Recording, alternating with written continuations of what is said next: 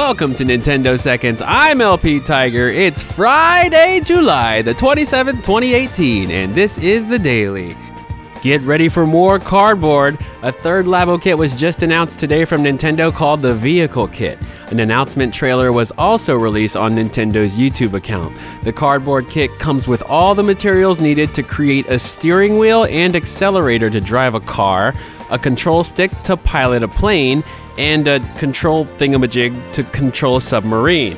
Within the trailer, it shows that the Joy-Con acts as a key to get all your vehicles up and running on screen. It looks pretty cool, and I can totally see it utilized with a possible Pilot Wings game, maybe a future Star Fox, or dare I say, a Diddy Kong Racing game? Oh, wait a minute. Did anyone remember that rumor about Retro Studios working for a Star Fox racing game? If that's true, this could be a glimpse into what it could be. But let's not get too ahead of ourselves. The new Nintendo Labo Vehicle Kit will be available on September the 14th for the retail price of $69.99. For more information, check out labo.nintendo.com. And on the topic of Labo, Nintendo is giving you the chance to try out Labo in many Best Buy stores in the US tomorrow between 12 p.m. and 3 p.m. To find out which stores Nintendo will be at in your area, you can check out the Best Buy Labo article on the news section of the Nintendo's website, nintendo.com/what's new.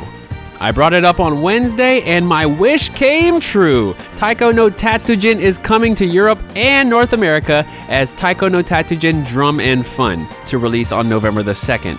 If you aren't familiar, it's a Japanese rhythm game involving taiko drums. If you're familiar with the game Donkey Konga, it's practically the same game, except you'll be using the motion of the Joy-Con controllers for this game.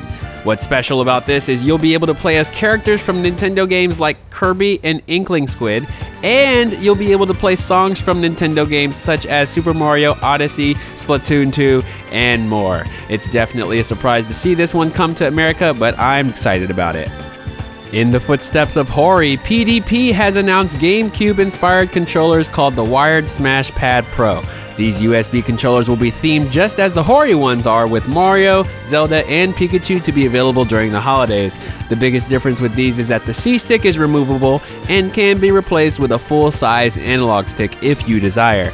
Again, it isn't up my alley, but if wired USB GameCube controllers pique your interest, you'll have a good selection to choose from in December.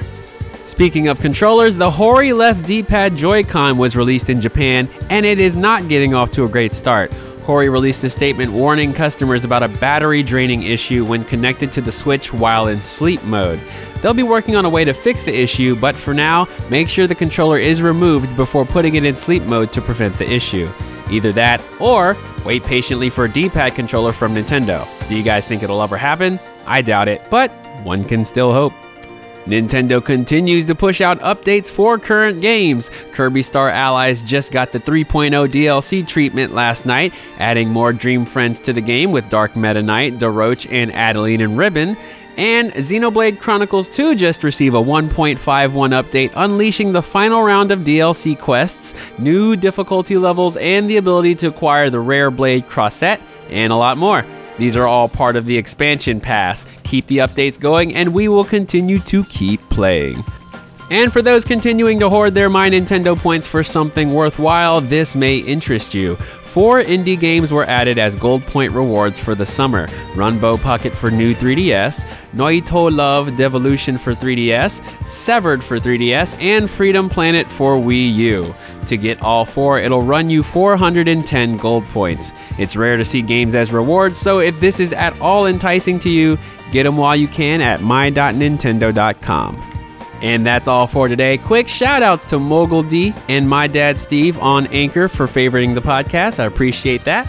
Before I go, I know I talk about Anchor all the time, but let's talk about all the other ways you can listen to Nintendo Seconds. Apple Podcasts, Stitcher Radio, TuneIn Radio, Spotify, Podbean, Pocket Casts, Overcast, CastBox, Breaker, Google Podcasts. There are over 10 ways to listen to this show, so if you have a certain preference, go for it.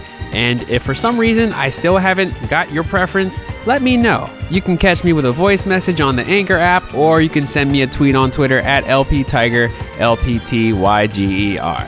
Have a great weekend, and thanks for listening to Nintendo Seconds, putting Nintendo first.